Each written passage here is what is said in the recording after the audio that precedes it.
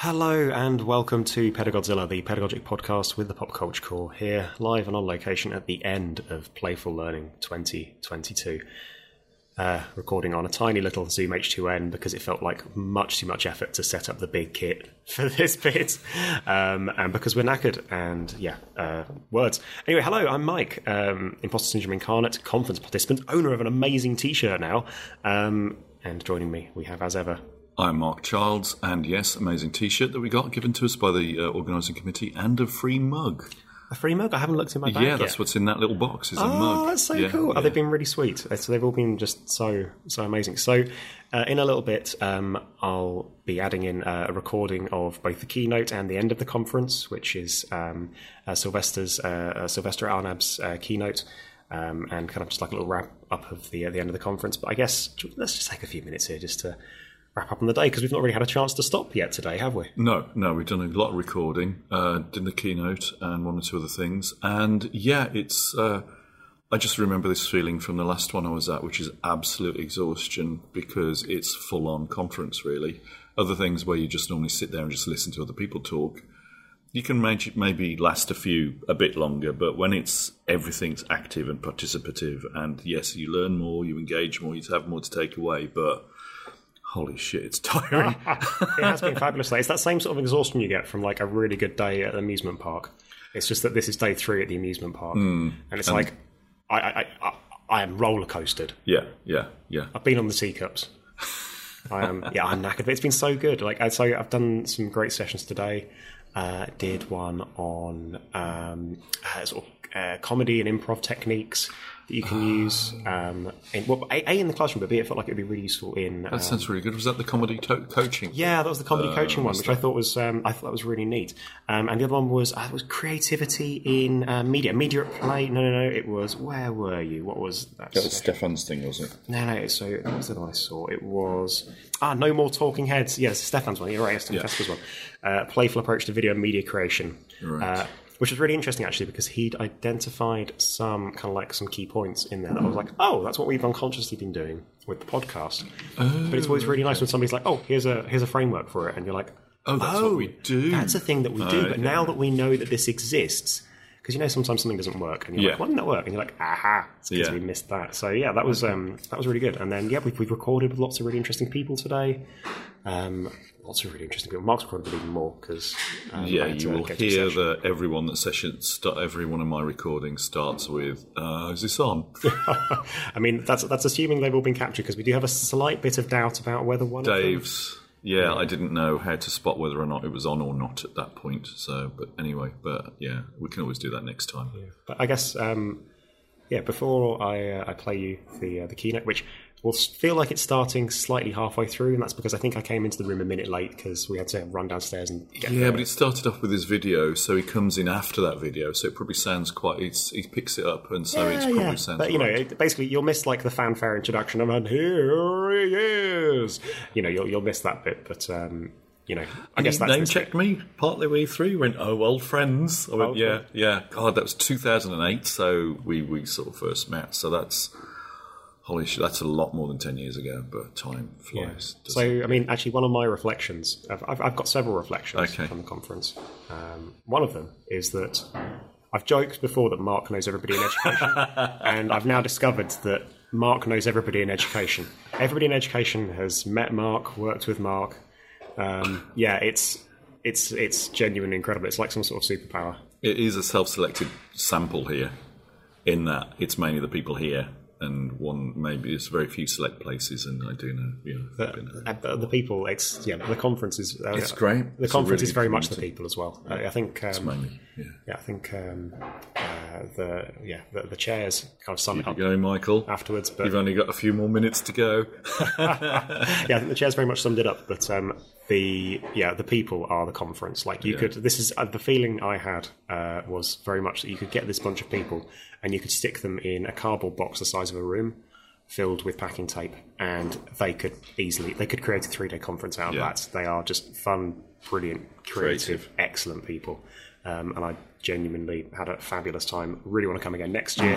Want to see everybody. I want to see all the same people and more people next year. It's been absolutely incredible, and just for me, it's been a real confirmation and a real revelation and verification, justification of being more ludic, being more playful, being more challenging of rules and assumptions in your practice, and a bit looser. And it's been wonderful education. I think it's going to take a few days to process and kind of work out what my takeaways are.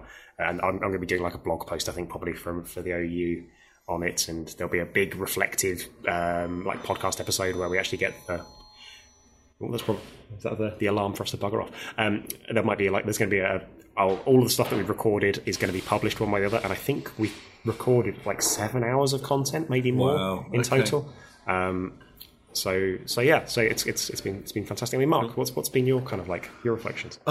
Actually, that having the podcast to do, I think this isn't a group where I normally feel I've not felt the reticence about talking to people and sort of going up and saying hello, who are you, and hello. But so that's not been a problem at this conference before. So the social anxiety wouldn't have kicked in, but having a role and having a reason to talk to people and having them say, come up and talk to me and sort of chat to us, and that's been a real, I think just being the half of Pedagodzilla at the conference has really made a difference. So, I think they do want us to do this as a regular slot, but that's great. So I hope so. It's been a real privilege. I mean, it's been like having mini sessions done just for us, because we've had some fantastic people sit down with us, talk to us about some amazing things, share their ideas, their backgrounds, be very entertaining, answer some really stupid questions that I've asked. And also seem to have got something out of doing it themselves as well, which has been really nice. That was really interesting. I wasn't thinking of it in that way. I was a bit afraid that we'd be like Billy No Mate sitting in the corner of our microphones, please, sir, can you come and record with us? But no, they've really wanted to. So, so that's good. I think that was the highlight, was actually having a specific role that people appreciated, because, that's been the difference for me here. It's cool. Okay, so so this is Mike and Mark at the Playful Learning Conference. You'll hear an almost seamless transition just now into the last bit of the conference, so back in time for us, future in listening time for you. It'll make sense in a bit. I guess I'm just going to very quickly apologise for the audio quality. It was recorded with a field mic in a big echoey conference room, the same mic we're actually recording on here, so it's not going to be quite our usual quality, which might not matter to anybody else. It matters to me. Is it echoey? I don't know, let's give it a go. The conference room. Lizard. This is a gecko in here. Sorry, Tim Vine. And it won't be kind of have quite a level of post processing. I'm really wishing I hadn't done that. I mean, I loved it, Mark. Okay, good. So I don't. Why am I apologising for the sound quality? Will anybody care? Not as much as you do. Yeah, I'll care. Yeah. Other audio nerds, feel free to berate me at your leisure. Anyway, this is Mike at Playful Learning Conference, transitioning you seamlessly. And I guess we'll say goodbye now, and then we'll just transition into bye. We've had a lovely time. This is Mike saying goodbye. And now here's Sylvester Arnab talking about game changers. Game changers and just the bazillion incredible things that he's been doing for the last donkey's years. What a genius. My God. The reading list from that alone is just, that's a life's work. It's incredible. Anyway, we're spoiling it for you. You listen. You make your mind up. You enjoy yourself. We'll be enjoying our cool T-shirts. I got the hot pink one. I'm so pleased. I really cannot thank Nicholas enough. That's it? Yeah, that's it. Right, bye. To the design and implementation of playful and gameful interventions. Creative and playful spaces enable a myriad of disciplines to join forces and co-create playful and gameful pedagogies. Creativity and resilience are at the core of what we do. Over the years, our team have fostered a frugal approach to education innovation, merging playful learning with creative problem solving to deliver innovative, practical, and sustainable pedagogic practice within our projects. We embrace openness and believe everyone should be able to benefit from our efforts. To that end, we endeavour to make all our resources and research open access, complete with guides and examples to help you reuse and remix for yourself with the power of Creative Commons. So why not come and join us and become a game changer? So that's quite formal in introduction to what game changers is. But essentially, it's all about how do we create meaningful experiences. And these past 3 days, we have seen so many different types of ways of creating something that is going to be more empathic, something that is going to push boundaries perhaps, and something that will allow us to debate sensitive topics, which I think is key in terms of the work we're doing, is to get people to come together and meaningfully discuss and deliver or create different solutions perhaps or strategies. What are those different experiences? What do we want to nurture? So those are the things that we need to think about. And when I'm saying this is to get people to think about when we create different types of activities, whether it's playful or not, it is important to understand more about what are we expecting to achieve. What are the different things that could arise from that particular experience, whether we are going to nurture something positive or something that is perhaps towards the negative side of behavior. So those are the things that I've had a lot of conversations with people who are interested in play, but they are a bit wary with the potential of creating something that might not be easily controlled. And control is something that most organizations would talk about, but today we talk about different ways of how can we make it more open, how can we make it more flexible and fluid. So I think we have a lot of work to do in order to really help people out there to understand more about how play can inform the way that we create experiences and the way that we will make it more constructive. I think because I'm preaching to the converted, so I think it's up to us to go out there and think about how we can talk about this in a more practical and empathic way to those who are not familiar with play and games. So we talk about play and games. Play and gameplay. We know that play is such a huge, broad spectrum of work and research. And the reason why we are looking at games is the fact that it makes it easier to have conversations with people who are not familiar with play, to think about the magic circle in terms of how restrictive the rules are. For example, if we think about kids going to the seaside, they'll be playing with sun. Of course, they can play as freely as they want, but they will have their own rule while playing. For example, I'm going to create the tallest, the largest castle compared to yours. Let's compete, or let's work together to create this joint sort of constructions. So there will always be certain level of rules involved in the way that we play. So when we use this is to encourage people to understand more about the fact that we need to know what change that is going to happen, how change is going to be enabled, and what are the different things that we need to be careful about when we deal with human beings. We are all different from different backgrounds, so it will be easy for us to be biased towards certain cultural constructions around that particular game or play, perhaps. So these are the questions that we keep on asking. There is no answer to this at all, but these are the things that we can actually work on. And in terms of play itself, we can see that during the COVID-19, I think it's now in the mainstream that parents are more convinced that games are actually beneficial to their children, especially during lockdown, where they will be able to socialize with friends online, they will be able to play games and explore different environment and learn new skills. And these are the things that we can actually, I hate the word exploit, but perhaps something that we can learn from, and the inspirations from this that can help us to have better conversations with those who are not familiar with games. And one thing that we are actually working on is very much around the open practice in the design of play and games, especially those who are not familiar with this particular concept. So it's good to find different inspirations that can help us to, in a way, enable them to understand it better.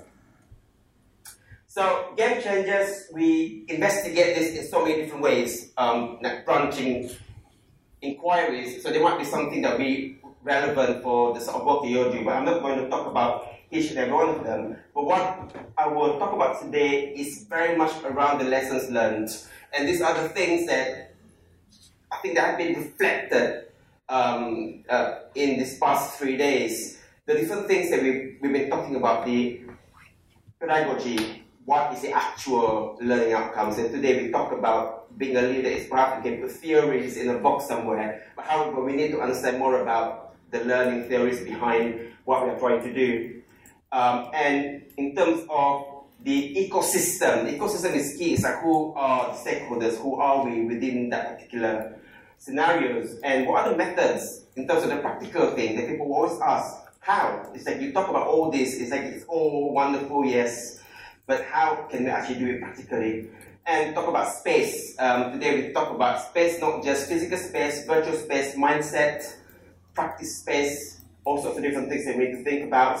And also community is more important because, as you can see, that all of us here are very much interested in play and how we can actually use it in our context, in our practice. So these are the key things I'm going to quickly just go through. So in terms of playing games, there's no such thing as a formula. It is that makes it interesting because it helps us to explore things further without any prescribed rule on how to actually do it, because all of us are different. So there is the need for us to, in a way, think about the granular relationships between whatever serious outcomes that you want to achieve and the mechanics and the dynamics and the aesthetics of our playful resources. So I think in the different sessions I've been in, I can see the interconnection between, we're doing this part of this particular game because it will help us to address this particular competency or this particular issue. So these are the things I need to think about. I think the main gap in the literature, it's some people would look at me and say, especially those who are not familiar with serious games, playful learning, they will say that, so there's no guarantee that it's going to work. Where there are a lot of evidence out there in terms of different specific scenarios that we can take inspirations from, so we can actually help them to understand more about the process that we would go through. And one of the things that we are working on, and I think a few of you are familiar with this, like Daisy is also looking at this sort of thing as well in terms of the connection between the learning and the games. I know these are all research work, theories, and whatnot, but what we are trying to do here is to encourage people to think about the interconnection between the granular aspects of what you're creating and how can it better connect to different types of learning that can happen. What are the verbs in learning that can actually help us understand? So there are so many different learning theories out there, so it will allow us to be able to, perhaps some people might not want to measure or in a way track change that's going to happen in the game. However, it is important for us to understand more about at which point of the playful activity, which is more free, that you can stop and then do a reflection. So you can reflect on a particular learning. So what have you learned? Can you go forward to the next round of the play itself? So this has been used to design different games, but I'm not going to talk about them today. But one of the examples here, this is a piece of work that we did in trying to encourage people to think about cultural intelligence in terms of thinking about how can we work in a multi-cultural organization, how can we understand each other in terms of the cultural differences that we have. So we actually work with practitioners to get them to do this in terms of trying to understand more about what is the actual learning that they want to address, and how can we then, in a way, embed inspirations from games or play that will allow us to make it happen, in terms of the physical sense. So they have gone through this process and they are actually using it in their organization. And this is an example. I've been to so many escape room sessions yesterday. The whole day I made a point to see the different examples of what everyone had done. But this is an example of creating something at the speed of need. There were lecturers at universities who had to teach during lockdown, and they had to teach on Teams. They said that we don't have any time to get anything, no budget to buy anything that will allow us to create something that is more active. What can we do? So we went through the same process. What are the actual learning gaps that you want to address? How do you think they should learn this, and what can you, in a way, track in terms of ensuring that the students will be learning exactly what you want them to learn, and also explore further areas within a particular topic, and match it against the game mechanics and match it against the resources that they will need to create. And they managed to create this in 3 weeks. and they are running it for the third cohort now. So they created it themselves. So our intention in Game Changers is not us creating it, it's them creating it. It's more powerful. It's the sense of ownership that is also an aspect of play, the sense of autonomy, agency, and so on and so forth. So yeah, so this is an example. So you can actually have a look at the guidelines on how you can actually create this. Everything is for free, so it has been used in so many other institutions as well. And in terms of sensitive issues, that sort of provide a bit more careful thought around the creation of the escape rooms. For example, this one using the same approach, and to include some of those different cultural connection of what you're trying to do, making sure that if you are talking about modern slavery in terms of this particular context, you have to actually work with experts in terms of trying to understand more about the context and how you can actually address what types of awareness that you want to get people to engage with in this particular experience. And it has been extended to also look at motivation. So why I'm showing this is like a call out for anyone who is interested to really explore the interconnection between play and what are the serious outcomes that we wish to address and the process in between, what actually happened. I think I find this very interesting, and I think this would help us to provide more evidence on how you can actually create something that is powerful. So yeah, so this is one of the projects that we are working on at the moment, and Luca Morini is part of the project as well. So we're trying to understand more about the connection between playfulness and resilience. And because it is going to be implemented in schools in Asia, so they are very much restricted by the curriculum, restricted by all sorts of different things. So if you want to do it formally, how can we provide the evidence in terms of connection between the playful aspects, in terms of how can we create, using the playful aspect to create the playful learning, what are different types of competencies that would then develop resilience. So this is something that is quite messy, it's still messy. So this is something that we are very much interested in, so I would encourage everyone to try and think about how they can map their playful aspects or dimensions to the actual serious outcomes that we wish to address. Not just outcomes, the process of learning. And ecosystem. This is one thing that most people would forget about, especially when I used to be part of the Serious Games Institute, so we are very much interested in all the, and our friend here as well, part of Serious Games Institute since 10 years ago? Yeah, nearly. I think nearly, slightly less, yeah. All friends. So we are very much interested in technology, everything shiny, sort of thing. So we want to create games. Oh, this is what we should create, rather than what do you think we should create? How would that help your community? So we created something, gave it to the teachers, thinking that they would love it. I said, this is not what we want. We don't need this.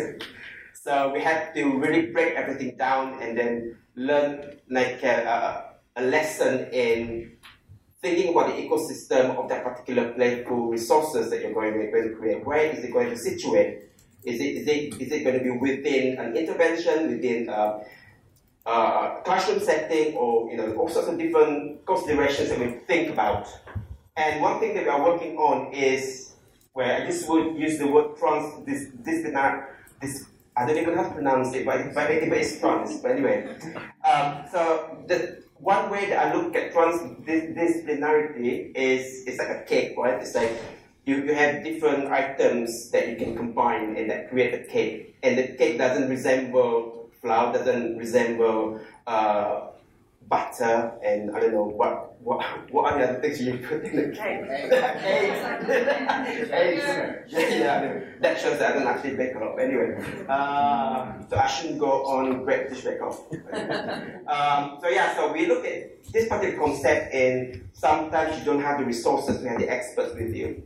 So we need to, in the way, try and find ways to get more information about the different topics, different disciplines that we need to actually include the creation of our playful resources.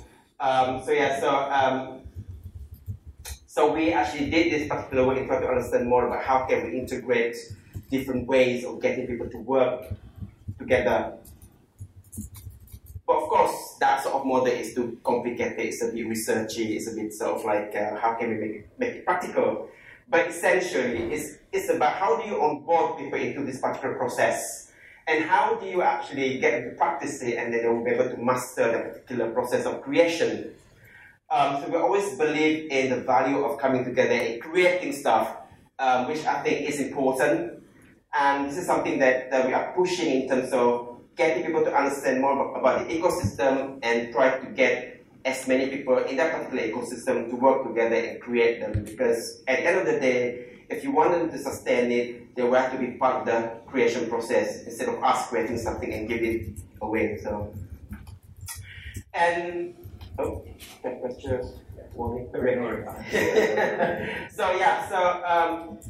Based on our work in Asia, the restrictions are mostly around practical and institutional constraints. If you want to understand the ecosystem and the perceived lack of materials, we always think that, oh, people are something playful, I need this, I need to buy this, I need to get something that is so sophisticated.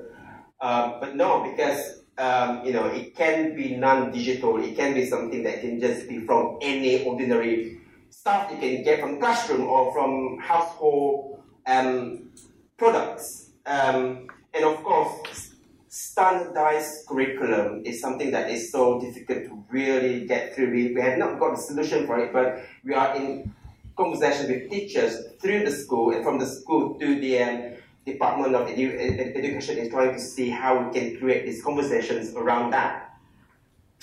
And what they find that it is easily acceptable by the teachers if they are really blended within existing educational techniques and practices. So this is where the teachers, they are important. You need to understand what are the different types of teaching practices do they do, to understand more about how can we then help them to embed different types of playful methodology within their practice. So that will make it more empathic. So again, as I said before, where does the game situate? So this is a question we need to ask as well. Where would that particular playful resources situate? And I think in some of the sessions that I've been in this past 3 days, some of the activities were basically to introduce a particular topic that will allow people to debate or in a way discuss. And some of them were basically towards the end where everything has been done in terms of the different types of learning, so they will need to deliver as assessments, so they will create a game that can be used as part of the assessment. So we need to think where our playful resources would situate and which part of the practice could actually embed playfulness. Because I do believe that we should not preach that playful activities is going to replace every single thing that everyone is doing, but it needs to complement, and then they will be able to learn how to actually do it and embed it further into the practice. Yeah, when I talk to some teachers, they will look at me, but yeah, that sounds good, but how do we start? How do we start? So it's hard, especially when I'm from a research background, and the words I'm using perhaps is not as accessible. And besides, I'm from Malaysia, for goodness sake. It's like, so it's the different nuances in terms of the words that we're using might be different. So yeah. So in terms of the methodology, I know that word is quite boring, but we need to talk about it. The methods. Remixing play is something that we are pushing out. It's like, how do we repurpose and remix existing inspirations? How do we look around us and then try and talk about the different experiences that we've had when we were growing up? Most of the people that whom I'm working with, they always say, oh, but we don't play games. And I say, yes, you do. And I said, so what did you play when you were growing up, or Christmas time, or during Eid, or something like that? And they say, oh, board games, hide and seek. And I talked to a few people yesterday about hide and seek. Hide and seek is a strategy game. Because you have to actually know where to hide. You need to really filter the locations where you are. So the spatial knowledge that you have of a house, you roughly know where to hide, that people couldn't actually find you. And when you are the one who is seeking those who are hiding, you have your own strategy as well.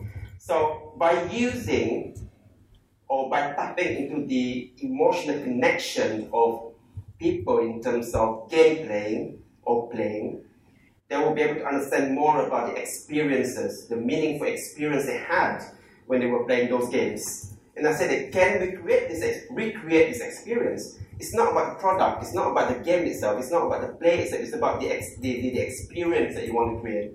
The experience that is going to nurture certain behaviors or help people to learn certain skills. So this is something that we are very much pushing in the way that we work with those who are not familiar with games. And as you can see here, I'm sure that you recognize Sir Ian Livingstone. Yeah. So he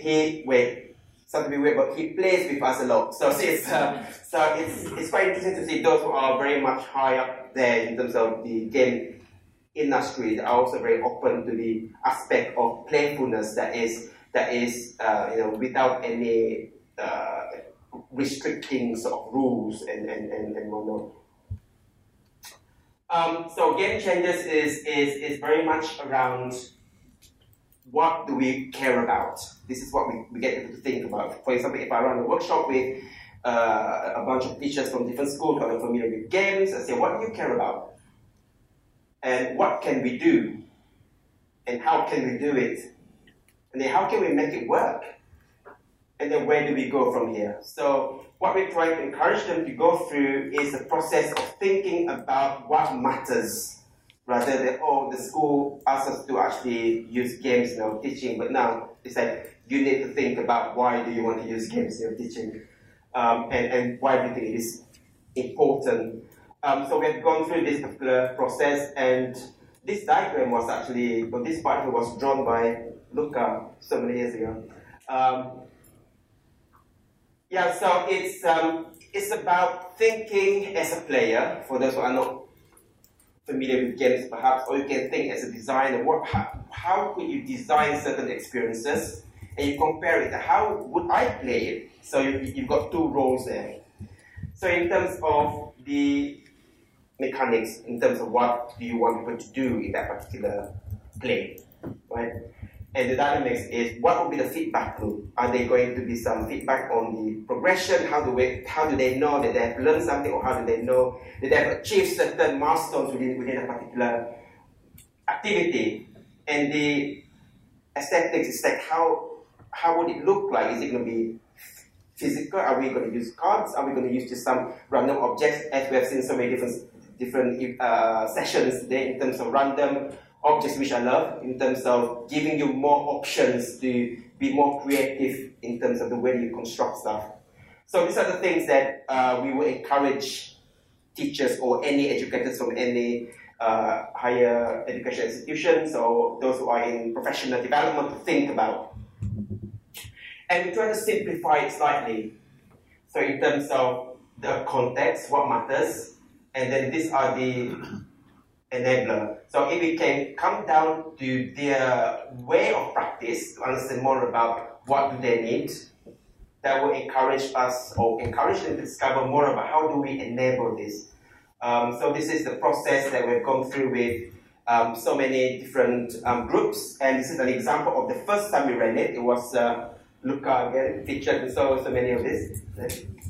So we got lecturers, we got 2 students, community officer, and Luca as the researcher. So went through this process of trying to figure out what is it that is so important in language learning in this case. It was Italian language. So it was saying that it's so difficult to teach because people don't practice it. People can't practice it. So we get them to really map what are the contexts in terms of learning plan, the lessons, different types of activities, different types of milestones, and then the next stage is the enabler. We ask them, what are your inspirations? And one says, Pokemon Go, I want to do Pokemon Go, sort of thing, because they are very much interested. When at that time it was so popular, everyone was talking about it. So I thought, good God, how am I going to do this sort of thing? So we get them to do a paper-based approach first, to design it. And then I had conversations with some colleagues from the MIT in Boston, and they've got Tailblazer, which is a free open source platform that you can use. It's like a drag and drop type thing to create your own. And you also get this student is actually creating creative stories, and someone who can program and look up, provided the Italians are very so that was quite good in terms of the audio and in terms of the artwork. So they've used this in the classroom for people to go around Coventry and learn Italian at the same time. So triggers, missions are triggered when they are in different parts of Coventry. So they will get them to exercise while learning Italian and learn about Coventry at the same time. So this is an example of how people can come together and create something using this particular approach.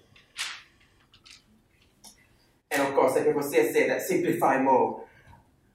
I have to use this image because this game is coming out in November, the God of War. Anyway, I'm not working with PlayStation or anything, but I'm just quite excited about the game. So yeah, simplify. As you can see on your tables, there are so many different cards. So the orange cards represent, what was it? The topic, right? So you can pick anyone. We are not going to do any activities, but you can have one each. The orange one and the blue one. Some of them are empty, so meaning that you can draw your own inspirations. So, oh, there's none there. There's some more there.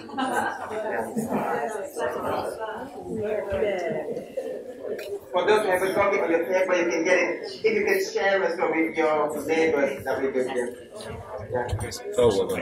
Oh, thank you very much. That's very sweet. That's all right. Got a couple there for us.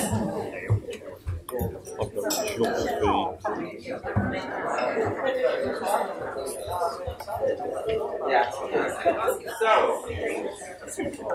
So you got the blue and the orange, or the turquoise and the orange. So the orange is the topic card, and the blue is the game card. So what we're trying to get them to think about is to exercise their creative muscle. For example, on the screen you can see the topic is climate change, and the game is Jenga. So we would normally give them a minute, and there are so many of them who manage to put a hand up saying that I've got a game idea in less than 30 seconds.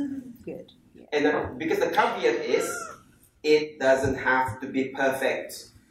That we need to reduce this barrier of everything has to be perfect, because we can't be perfect. I think we are in the country where the culture is like we have to really make sure that we are, our facade is looked after. It's like people don't actually see us as a silly person, but every single idea that we have should be appreciated. So this is what we're trying to do in different workshops that we run. So yeah, so in this case, climate change and Jenga, perhaps climate change, Jenga would be the pieces would represent different parts, different elements, planet Earth, and how they would interrelate with one another, and you can get kids to think about the different blocks, what would they represent, how they can form a balanced ecosystem, perhaps. Yeah. So, but there are so many different ways of doing this. So, if you look at yours, if you would want to have a look at your inspiration cards, you can tweet it. You can talk about the different games that you are going to create, and if you do so, we will get your information and I can mail you or post you one of the cards as well, if you can use it in your own activities. And as you can see at the back of the cards, there are some QR codes that will explain what those games are. So I'm not sure if anyone would like to shout out a game based on the cards that they have received. Anyone?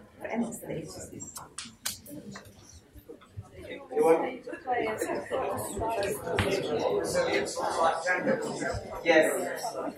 Yeah. So resilience. What is your game called? Yes.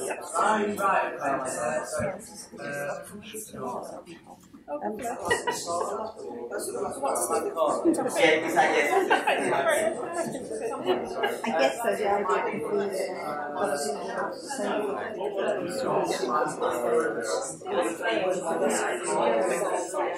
yeah.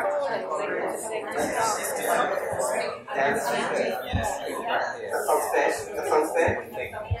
So this is the idea of create this game that you'll be able to, in a way, improve it further to the initial idea that you have. Engineering. So, anyone else? Anyone else want to share your game ideas? Yes? Yeah? Start out. Resilient pigs. So what is that Smash game? up Angry Birds, like learning about resilience, and you just have to work out how many times you have to ruin an angry pig's day before they can't rebuild the tower anymore against you, and you're a bad manager. That's good. One more. Anyone? Yep. I've got empathy and Lego. Yeah. Yeah, so I thought, you could kind of have touchy-feely Lego, the colours put together. Yes. And then you have the angry Lego, which would be so you've got an angry Lego and a not so angry Lego together. Right. Talk about the Lego as pieces. So they need to discuss about that particular. Yeah, so they've got a piece of Lego. And they can stick to these Yeah. Fantastic. So I think you get the idea of how this works. You can create your own. We created this because the teachers asked us, can you create something so that we can just use it in the classroom and then whatnot. So it's as simple as this, to onboard them, to get them to be more creative in thinking about existing games that they can actually remix, maybe, or inspiration from it. Some teachers are using, for example, one topic cards, but they will have 5 game inspirations. So they will take bits from each to inform how they can create it. So we're doing this to help them to understand more about, we will talk about the mechanics, we will talk about the aesthetics of the games, we talk about the learning mechanics, game mechanics, how do we map them. So we got a process in place to help them to go through the iteration process. And we also use different cards that will encourage people to think about empathy, in terms of, say that these are your game inspirations, so your topic inspiration, and this is the target audience. Who are these people? This is the context where they are in, and this is the activity they are normally interested in. So that will give them a challenge to really try and understand who this person is.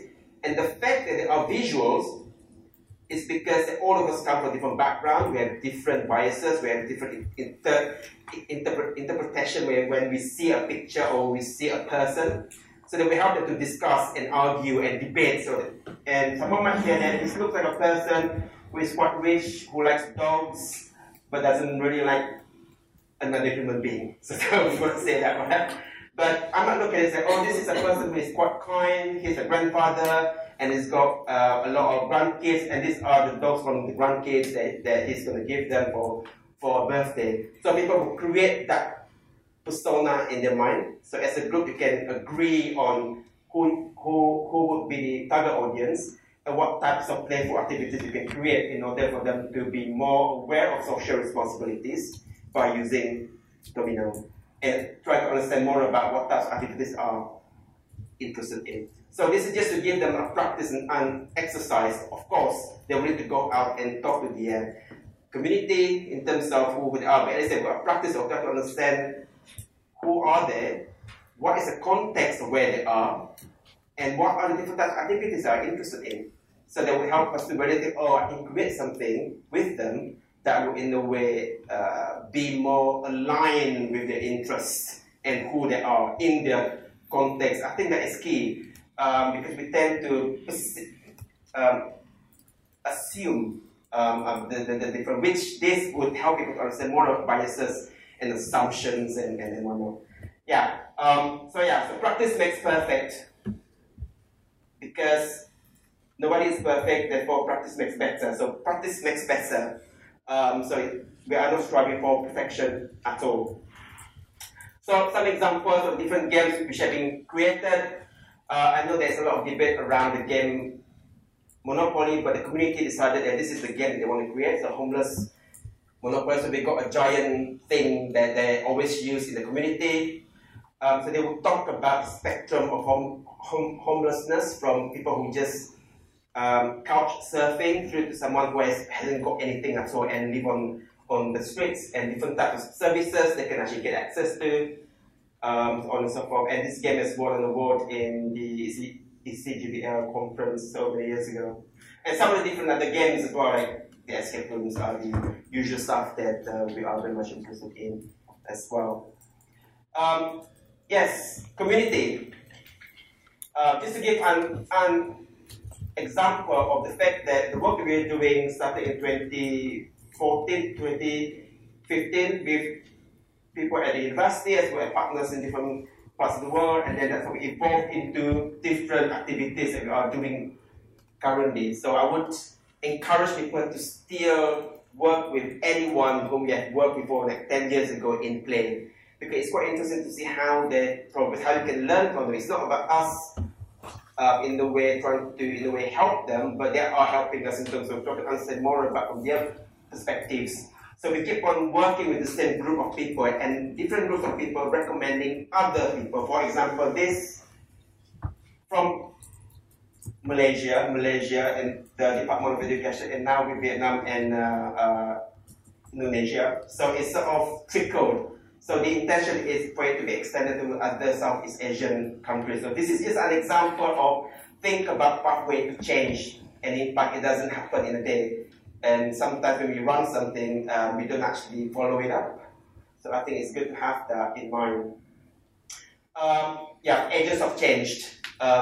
We are all agents of change, but we are also talking about secret agents of change. We talked about that previously in terms of how we ourselves have got a formal persona that we want to portray to the community. Oh, I'm a researcher in this and this, I'm going to help you, I'm going to work with you to cause some change. But you are not, probably, in my experience, that will not be as approachable as thinking about your secret persona, which is like, for example, Nick with her singing and karaoke, and Jen and Chris with dancing and rock starring. So those are the different things that we can think about. What else am I good at? What can I do in order to contribute towards community? So we find that interesting in the field work that we have done in very remote part of Borneo, is the secret persona that people didn't actually know we had.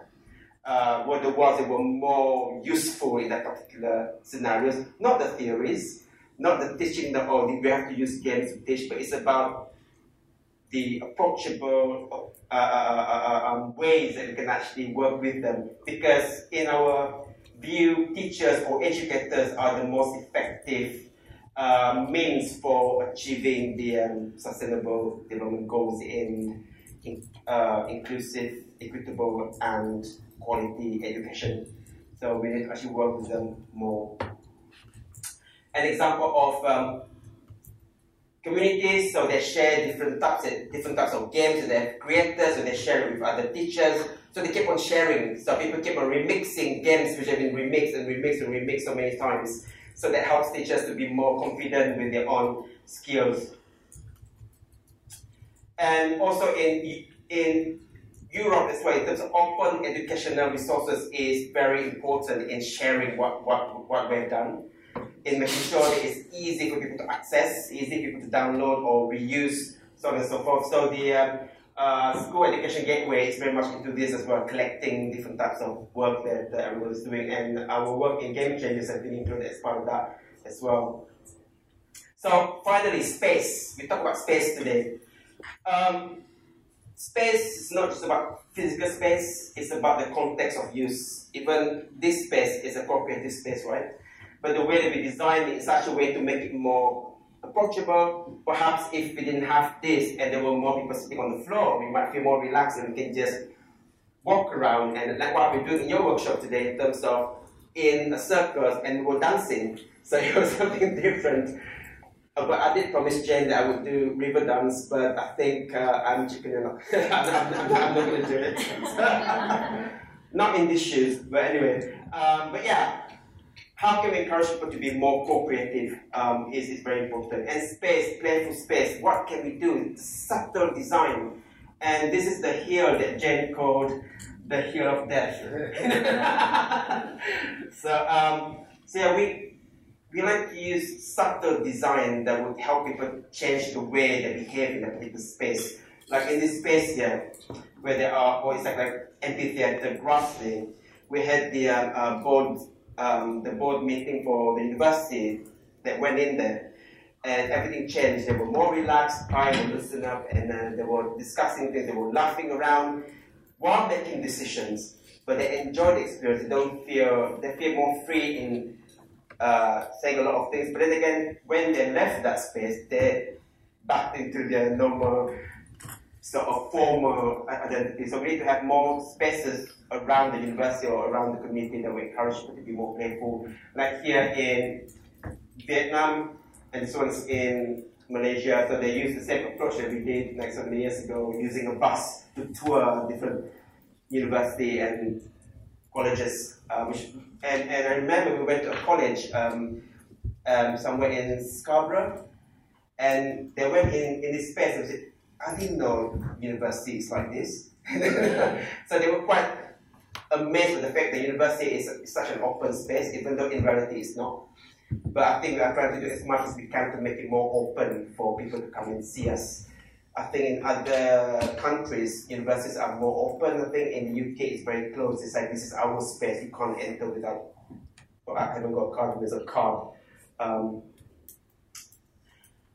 Yeah, so in this past 3 days, these are the things that we've seen. I'm sure you have seen all of this in all sorts of different ways in terms of the learning theories people talk about. Why are they doing certain things? What are different types of learning they're trying to achieve? Talking about the methods that they've used. So hopefully we will get more inspiration on how we can share our methodology in terms of the ecosystem is important. All of us here are from different backgrounds, and I'm sure that we are missing a few more sort of different types of community actors, perhaps, in this group. So probably we can have more students, perhaps in the future. We can get them to be involved.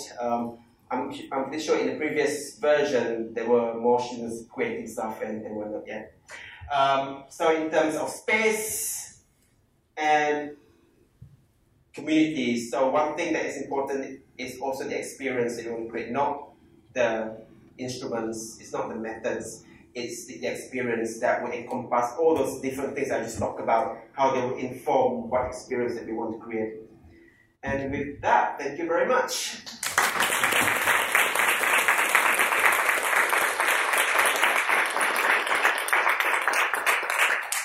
I speak for everyone when I say thank you so much. That was a really, really interesting whistle-stop tour of all this amazing stuff that you're doing. Don't sit down yet. Oh. Got time for one or two questions. Is there anything from the floor? Okay, in which case I'm going to ask. You've shown us kind of. I'm always really impressed by the kind of social justice in all the things that you do. I think it's a really interesting take on work in games and play. What's the thing you're most proud of?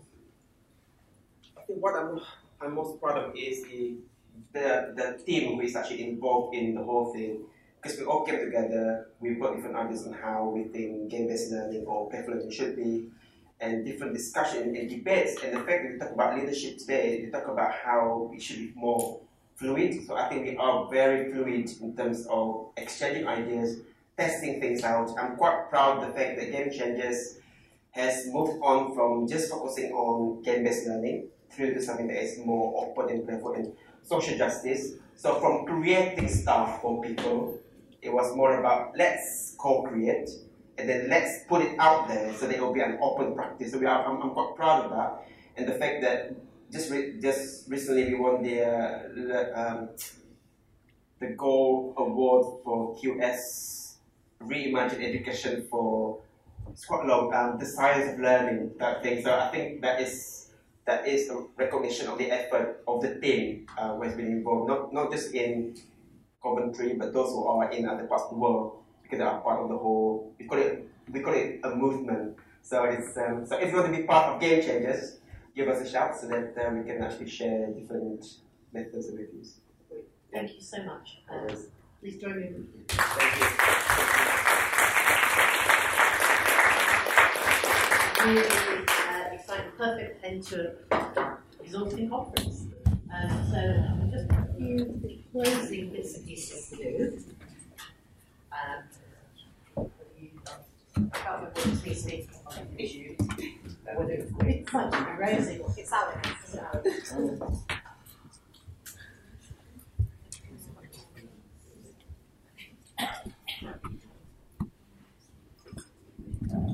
I do wish I looked like that in real life. That's a better representation.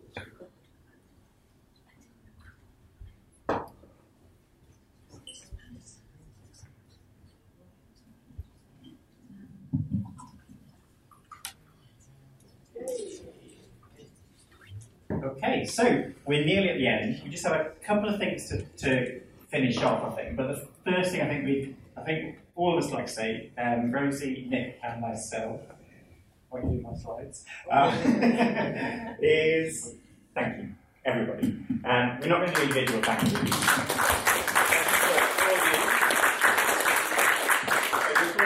Because actually, without all of you, playful learning is nothing. We know that. You all make it every year, and it's different every year because of everybody who's here and contributes to making it what it is. So if you presented, just been somebody who's going along to sessions or playing in between the breaks, keynoted, organised, helped out in the desks and so on, it all makes the experience perfect for us anyway, and hopefully for you as well. So thank you very much. But we have a few awards to go, I think, and I'll swap over to Nick here. Right, yes. Okay, so we did say we had some wonderful t-shirts left over. So we pulled a few names out of the feedbox earlier. So we have 5 t-shirt winners. Can you say that? So I don't know how many are in the room, but we will post out. And unfortunately, there's very limited choice in terms of sizes. We've got big ones left, but if they're not t-shirts, they can be night shirts. So the first one that came out was to Greta Stonebridge. I don't know if she's in the room, and actually the feedback that she gave was she really liked purple t-shirts. Second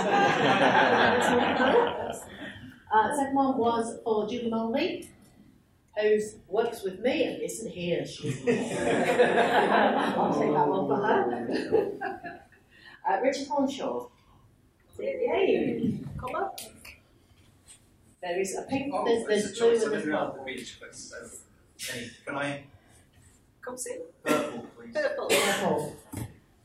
Excellent. And a random size, sorry. Thank you. Stephen Casper? Sure he's around somewhere. He's actually coming to Durham next week, so I'll take his as well. And Diti, I love you.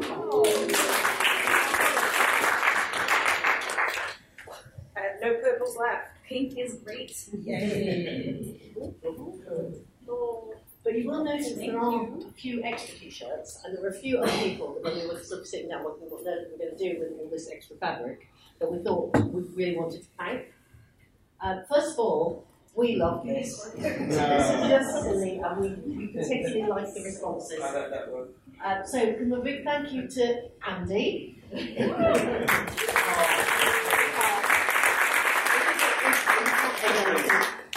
Everything that was crazy and silly about it, we really appreciated it. I've not told off so much work for those, so it's appreciated here. That's going to be my job for next week. We also really, really want to thank our podcasters. So thank you, Mike and Mark.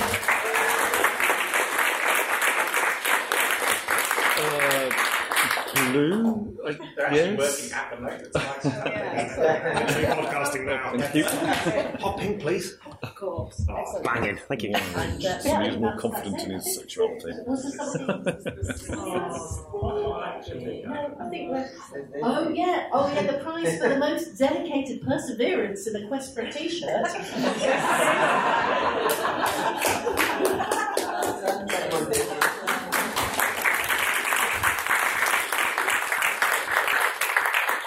Basically, sent that to the knee side as well.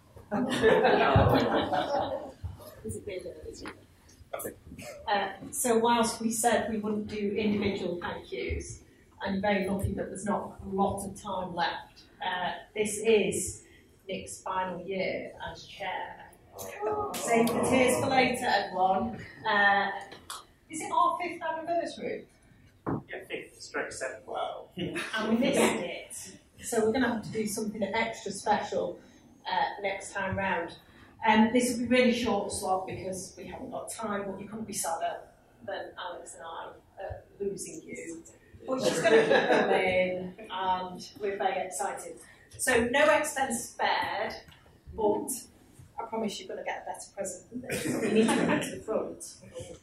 So we have crowdsourced a huge number of haikus about you. When I say crowdsourced, you might also want to use this as a notebook. Possibly not that many in there. We'd like you to maybe select a couple to share with the audience.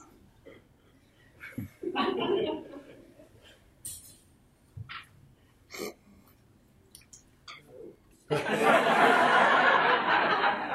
like this one. This is nice. So, balancing a frog so very seriously made me love you loads. Oh. Don't remember that, must have been drunk.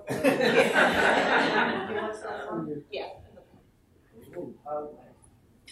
Andy Ladder does largely ladder lessons now.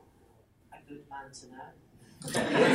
Particularly on the ladder one. But Alex and I, once we'd taken a photo of Alex's knee, we sent Andy Ladder an email that basically said, whilst having a photo of my knee taken, I've laddered my tights. To which he responded, well, that depends if you've got a ladder in your tights or you've actually snagged your tights. The former I can help with, and it'll take up to 5 minutes. Just made us laugh and laugh. Well, if my that sort of talking go away then. Thank you very much. That's you humiliating. If anybody would like to add a haiku, 575, if anybody does want to add them in, Nick might then read them this evening and it'll entertain them for the whole night because Alex and I are having a nap at that point. Nick, I need you to do something next. So we need to announce the most important thing, which is the dates for next year. Drum roll, drum roll. You just nip into the back room because I think we've just not got something quite finalised. So do you mind nipping into the dressing room that was Chris and James? Just ignore the clip as you go.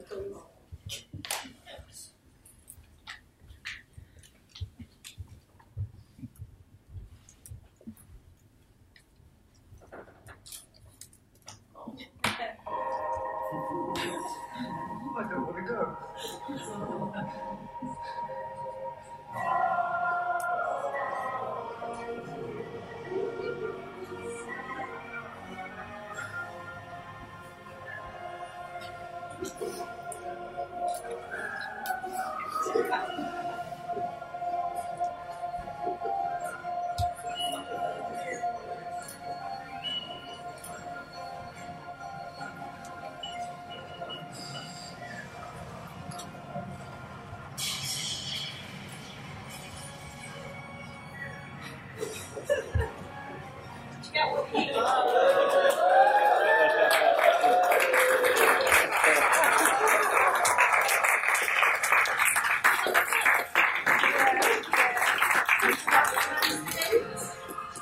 Very exciting. So next year's conference on the 5th to the 7th of July 2020.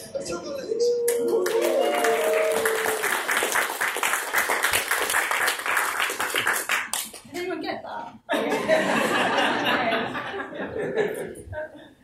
I think that's us done. You always said you wanted to regenerate, so here we go. Make that happen, no expense spared. Thank you. Oh, Where is it?